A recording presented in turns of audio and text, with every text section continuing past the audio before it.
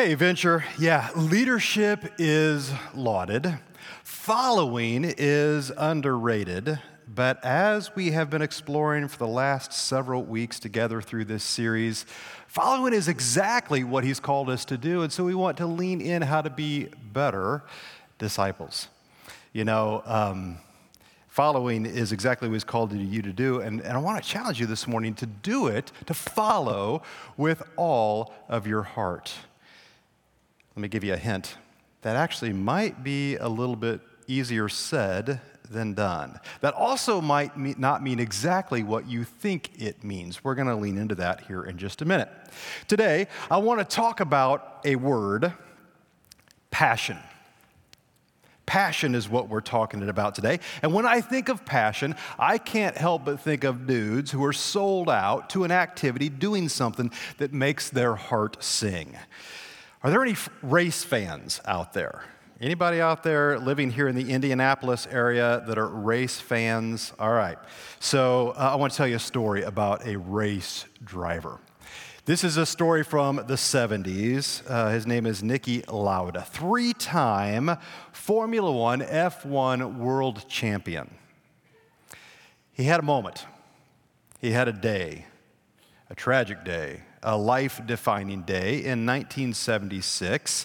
Huge accident. He'd been talking for a while about the danger of driving in the rain or driving when this particular racetrack is wet. It was like a 14-mile long track. It was known for its treachery. It had killed 5 drivers already.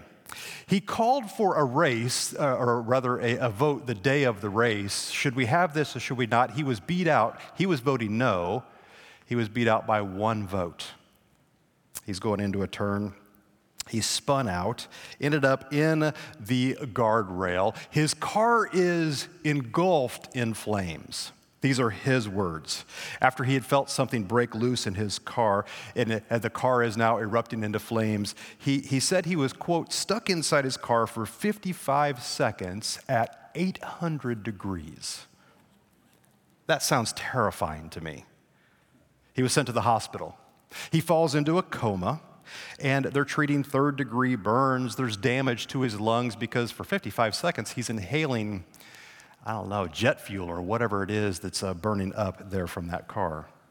He says, according to his words, he said he was right on the point of death for days. He actually says, I thought I did die once. A priest comes in. I think he was Catholic. A priest came in and read him his last rites, and something about that made him angry, and it made him fight even harder to survive. Well, survive he did. Get this. 6 weeks later, he's back in the cockpit, and he's driving his car, and he lost that race by 1 point. Got a photo to this guy, James Hunt. Lost by 1 point 6 weeks later. The very next year, he's driving for Ferrari. The very next year, he won the championship. He won again then in 1984. He died just a few years ago. In 2019, he died an old man. This photo, my goodness, it shows the scars that he wore on his body. What is it? What is it that drives a dude to almost burn up inside of a car wreck, almost die, and then climb back into the cockpit 6 weeks later, driven so hard, a year later, he's back on top of the game again? One word: passion.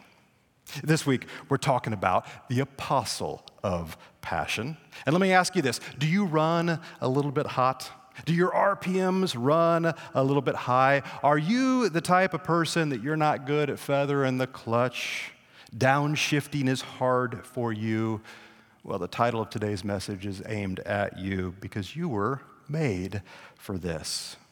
You could subtitle this message, How Did Jesus, or rather, how does Jesus change a passionate heart to more reflect his own? That's what we're leaning into today. Let's catch up where we've been, take a sneak peek at where we're going. I put this chart up last week. There's 4 places in Scripture where the 12 apostles are mentioned by name, lists, if you will. Here's the list: Matthew, Mark, Luke, and the book of Acts. Today we're talking about the Apostle James, and I want you to notice where he shows up in the list. He bounces back and forth. Sometimes it's Peter, Andrew, James, and John. Sometimes it's Peter, James, John, and Andrew, but he's always in that top four. Can you say pole position? He's real close. There are several James that are mentioned in Scripture. My middle name is James. My dad's first name is James. I was named after him. My firstborn, his middle name is also James. It's a popular name today. It was a more popular name, perhaps, in Scripture. We find 3 different James recorded in Scripture. 2 of them, you'll notice, are found in this list. You've got James and John, the sons of Zebedee. You've got another James, the son of Alphaeus. James, son of Alphaeus, recorded right here. Now, there's another James that shows up, and this gets real confusing in our Bibles.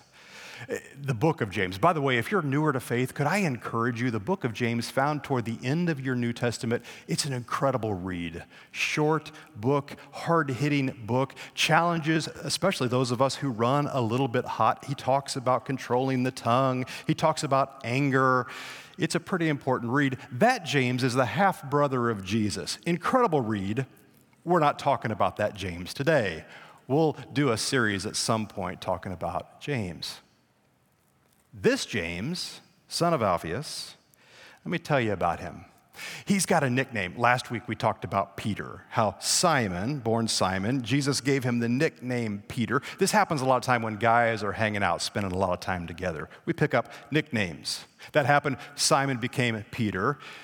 This James and John, they became known as the sons of thunder. Mark chapter 3 talks about this idea. There's something in his fiery personality. He's known as the son of thunder. James probably comes from a prominent and wealthy family. Actually, we read in Mark chapter 1 that when Jesus calls James to follow him, he leaves their father with the, quote, hired men, or you could translate that, servants. This is a wealthy family who had enough money to pay for such things. Actually, he had status as well. So James' dad, Zebedee, had some connection to the priestly families in Israel. They had a political connection with the high priest. If you look at the end of Jesus' life, there's a moment where Peter is allowed into the courtyard where Jesus is going through a mock trial. Why? Because this family had connections with the high priest. They were connected. They were wealthy. Now, I mention that really just kind of as a subnote. We live in an area where there's some affluence, do we not? There's this kind of idea inside of the Christian subculture. Sometimes we look at that a little bit sideways, almost as if, well, that's less than. Let me just say this. People who are wealthy need Jesus too. This is true of James and John. They leave everything to follow Jesus. They leave their wealth behind. It's not that money is the root of all evil. No, it's the love of money that is the root of all evil. Wealthy people need Jesus as well. This is true of James. It's true of John. James is likely the older brother. He's always mentioned first. It's James and John. Of the 3 disciples that are in Jesus' closest circle, Peter, James, John, he was privileged to witness a whole bunch of things firsthand. He got to see Jesus' power in rising from the dead. He saw the glory of Jesus when he was transfigured. Perhaps you remember that story. He saw Jesus' sovereignty when Jesus unfolded the future for him on the Mount of Olives. He saw Jesus' agony in the Garden of Gethsemane. All these events probably strengthened his faith and made him a better follower, equipped him for the suffering and the martyrdom that he would eventually fall to himself. Again, if there's a key word that applies to this apostle, it's the word passion. He was a man of intense fervor and intensity. James, the son of Zebedee, teaches us that you can be very close to the ministry of Jesus. You can actually hear the clear teachings of Jesus, and you can continue to impose your own opinions of what you think Jesus should be like rather than listening to what Jesus actually says. That's not healthy first followership. That's confusing. We've been looking at this each week. That's actually confusing following with leading. Leadership is lauded, following is underrated, but following is exactly what he's called you to do. Passion. Don't impose Jesus on Jesus, your own idea of what it means to be a Jesus follower. Your opinions, your intuitions, your presuppositions, sometimes they're broken. Sometimes they're corrupted by the sin inside you. They're influenced by the sinful culture around you. You want them to be influenced by Jesus. Jesus gets to set the terms on his own ministry and on what following him should look like for all Christians, and more specifically, what following would look like for you and for me. Jesus' teachings were countercultural. They run against the mainstream. They don't run with it. Jesus taught contrary to the culture on marriage and sexuality. He taught contrary to the culture on sin and death, on wealth and poverty, on strength and weakness, on hypocrisy and righteousness. Let me say it this way. First followers, we're not called to set the agenda. We follow the agenda setter. We're called not to lead, not where Jesus is concerned, but to follow. Now, I don't know. We talked about James being one of the sons of thunder. I don't know if it's that. Do you remember the Tom Cruise movie, Days of Thunder? That keeps rolling through my brain as I prepped for this sermon. I don't know if it's that or who James is, but I have this racing imagery that's just been going through my brain this entire time I've been working on this. James, his passion, it reminds me of the driver of a fast car. He's got a lead foot, and he knows how to use it. So maybe we need to restate that about following the agenda that Jesus sets. Maybe we should put it this way. Don't get in front of the pace car. Are you an Indy 500 follower? You know what the pace car is? I'm not a big race fan, but I think that might actually disqualify you if you get in front of the pace car. The same is true in our walk with Jesus, our discipleship journey. You can get in so much trouble if you get in front of Jesus. Don't do that. I had this experience like 14 years ago. It was such a cool experience that actually Dawn printed up a book to celebrate it. You can see some of the pictures here from this book, the front cover, the back cover, pictures of my two oldest boys that are in college now. Cute little boys. They're big boys now. This was one of those magical days that was so much fun. Dawn ended up taking all the pictures and making a book out of it. So we were given some tickets to get to go to the Indianapolis 500, to sit right behind pit row. Helio Castroneves won the race that year. He actually was in pole position. He was here. I don't know who was number 2, but number 3 was Ryan Briscoe. I know that he was the driver there because Dawn's cousin, Matt, this guy right here, he was the gas man. He was in the pit crew for that particular driver. So we're getting to sit here. The winner's here. Another team member of Team Penske is sitting right here. And Matt, through the whole race, he's like introducing us to the drivers' wives and kind of telling us what's going on when he had a minute or two. We got to take some pictures together with him. It was one of those magical experiences. So this week, as I was prepping for this sermon, I called Matt up. By the way, good morning, Matt. I hope you're with us today. He told me he might join today. They're actually driving. He's driving a semi-truck across the country, so maybe you're joining us from somewhere in the middle of the heartland today on his way to Southern California, where they're testing the race car out this next week. He works now for Ed Carpenter, who's located here in Indianapolis. And I called Matt up and I said, hey, help me tighten up some of my language surrounding racing when I think about some of this imagery. He was so helpful for me there. And he's the kind of guy, because he's a race guy, he uses language like trading paint and moving to the outside or moving to the inside, even in conversation like the checkered flag. This is an everyday conversation point as a metaphor for winning or completion. Some of you know guys like this. I want to share with you right now 3 moves, 3 big moves if you take James, his life recorded for us in Scripture, and you compare it to racing, there's 3 moments, 3 big moves where he moves to the inside, he moves to the outside, and he has a big photo finish. I want to share those with you right now. If you're taking notes, write this down. First of all, he traded paint with insiders. Traded paint. Matt was explaining to me that comes from like stock cars. They're painted up, and when they get aggressive, trying to control the inside track, they mix it up a little bit, and paint gets swapped back and forth between those cars. James does this. He has a moment where his passion gets out in front of him, and he ticks off the guys around him. Sometimes passion people have to learn to get along, even with their own tribe, with insiders.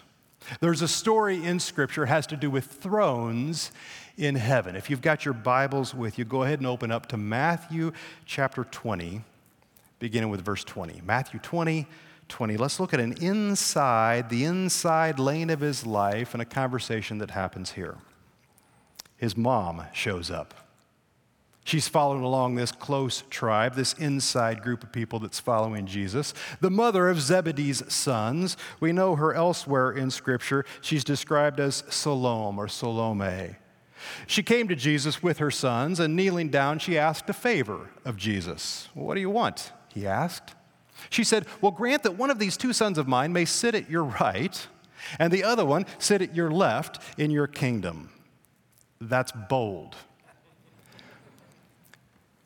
We read another place in Scripture that James and John actually put her up to this. This isn't just extreme helicopter parenting. James and John kind of pushed her into this question. "You don't know what you're asking," Jesus said to them. Notice he didn't answer her. He turns directly to the boys. "I know what's going on here. You don't have any idea what you're asking." And then he asks the question, "Can you drink the cup that I'm going to drink?" We're going to talk about what that means here in a few minutes. "We can," they answered rather naively. Jesus said to them, "You will indeed drink from my cup, but to sit at my right or my left is not for me to grant. That's God's. These places belong to those for whom they have been prepared for by my Father." This bold request that comes from James and John, they had heard earlier, Jesus had said that, "Assuredly, I say to you that in the regeneration, in the afterlife, when the Son of Man sits on the throne of his glory, you who have followed me will also sit on 12 thrones, judging the 12 tribes of Israel." Jesus then immediately followed that up with a promise, and was also a reminder that many who are first will be last, and the last first. He kind of reinforces the idea that your job is to follow, not to lead. But all that James and John heard in that moment was the promise of thrones. Let's keep reading. What happened? When the 10, the rest of the disciples, the insiders, there's swapping paint that happens right here. They heard this. They were indignant with the two brothers. You would be too. Jesus called them together and said, "You know that the rulers of the Gentiles lord it over them, and their high officials exercise authority over them. Not so with you." That is emphatic. "Instead, whoever wants to be great among you must be your servant, and whoever wants to be first must be your slave. Just as the Son of Man," he's talking about himself, "did not come to be served, but to serve." And then the rest of that sentences, "and then to give his life as a ransom for many." Let me say it this way. First followers don't need a throne. They already have a king. First followers don't need a throne. You don't need to sit on a place of self-importance. Why? Because, well, leadership is lauded. Following is underrated. And following is exactly what he's called you to do. You don't need a throne because you've got a king. Why were the 10 indignant? Because James was angling for a throne. He was out in front of the pace car. And they called foul. That's not what he's called us to. Stop it. Do you run a little hot? Are you good with that accelerator pedal? Is passion a part of how people would describe you? You don't need a throne. You already have a king. Here's the second moment in James' race. The race that he's running with his life. Here's the second moment we see. He hung on his right rear, outsiders. I grabbed that language from my buddy Matt.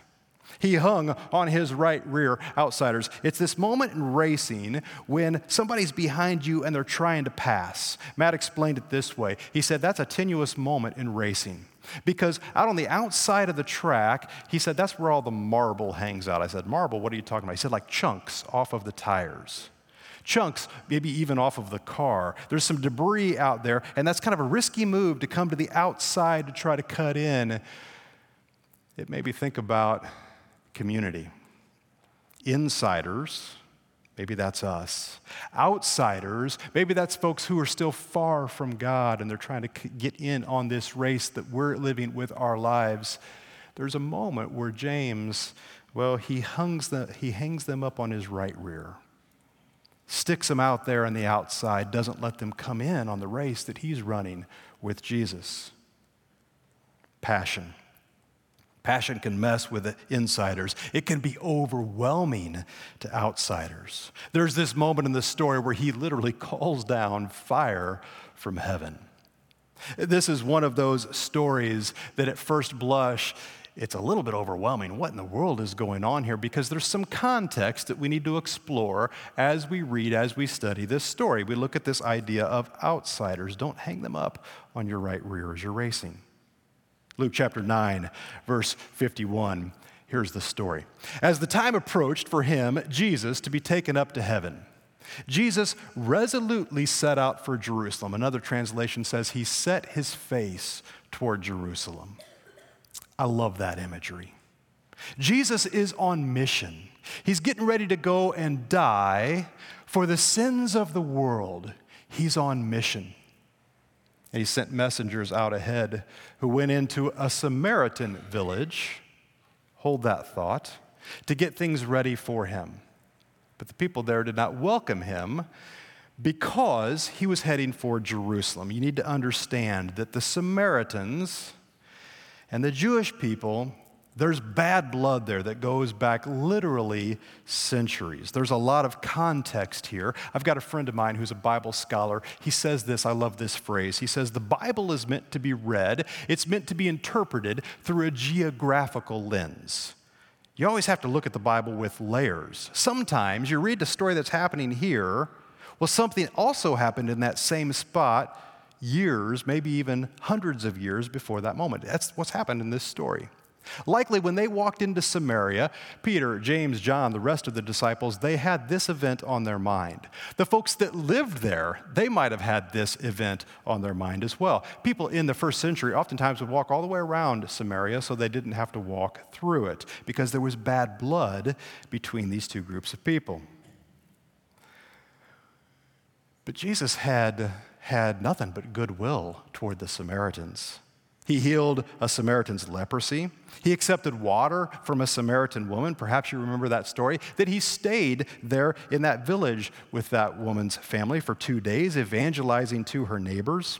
He made a Samaritan the hero of one of his best parables, his best-known stories.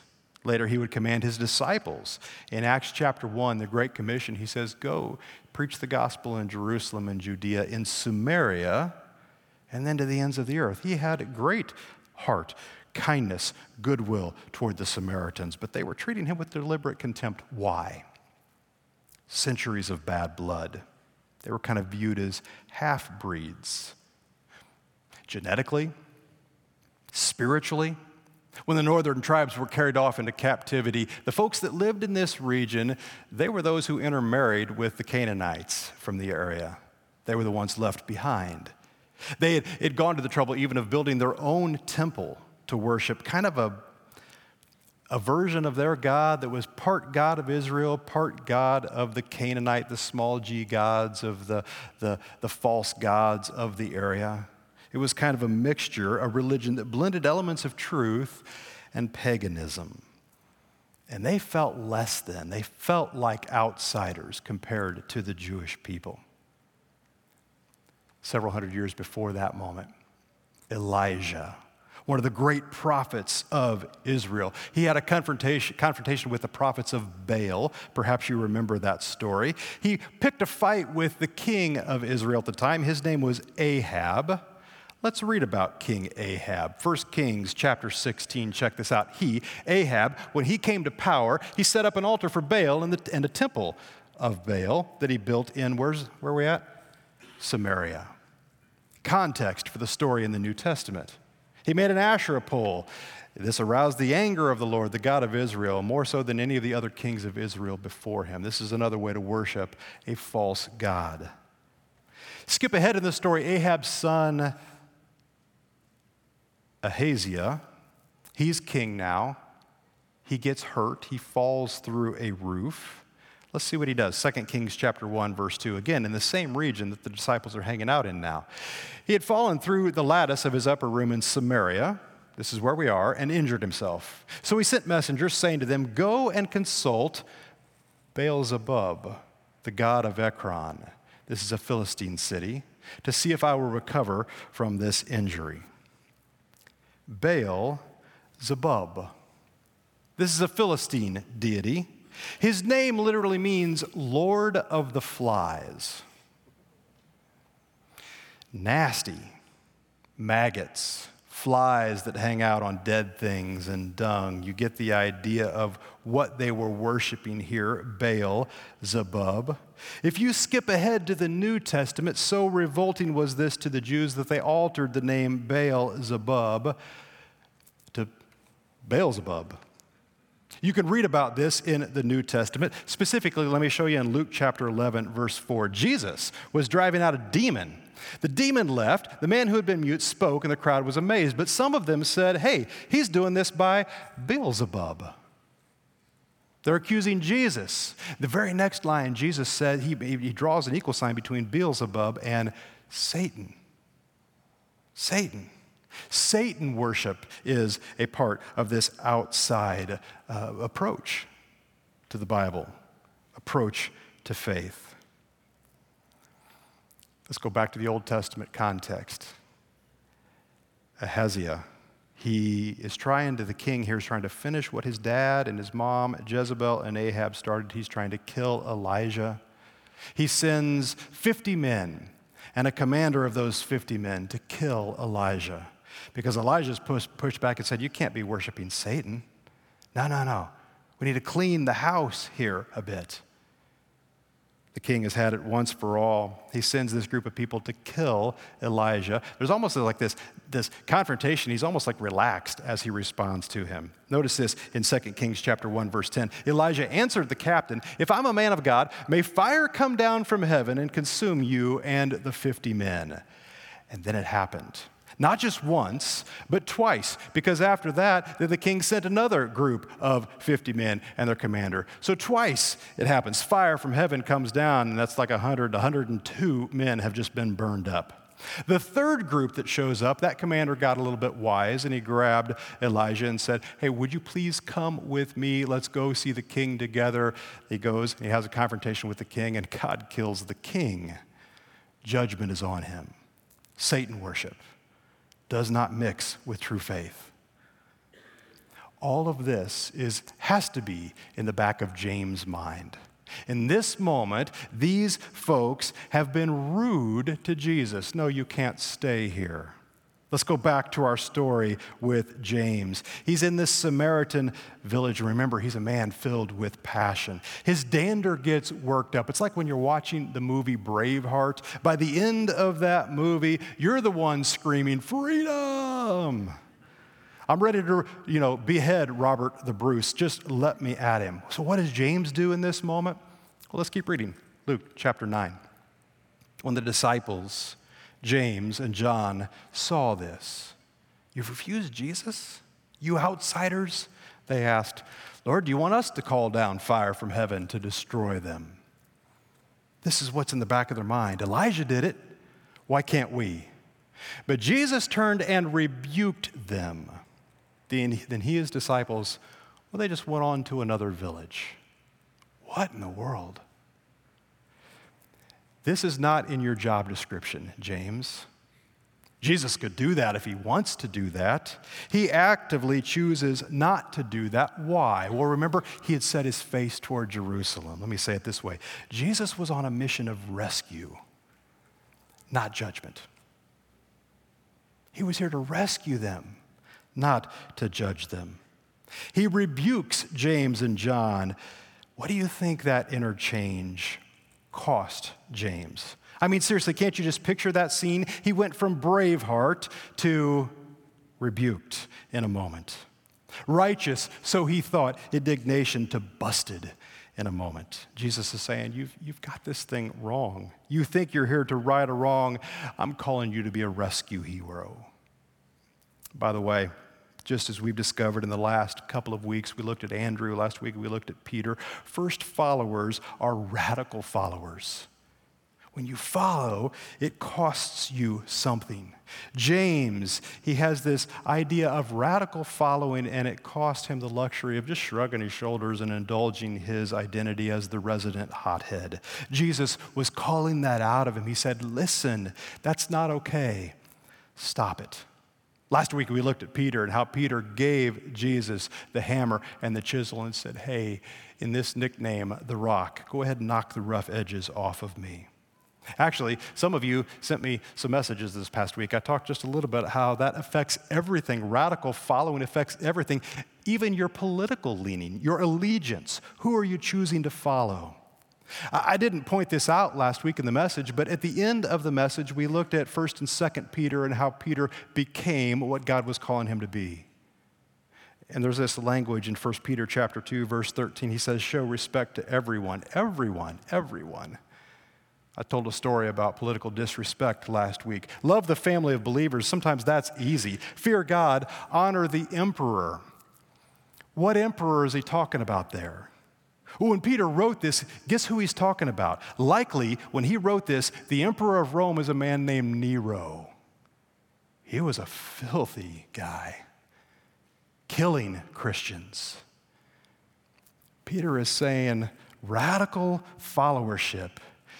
You're even supposed to honor that guy. There are stories about Nero that he would take Christians and dip them in pitch and stick them on a stake and light them on fire just to give light to his guests as they'd walk around the garden at night. Jesus is saying radical followership.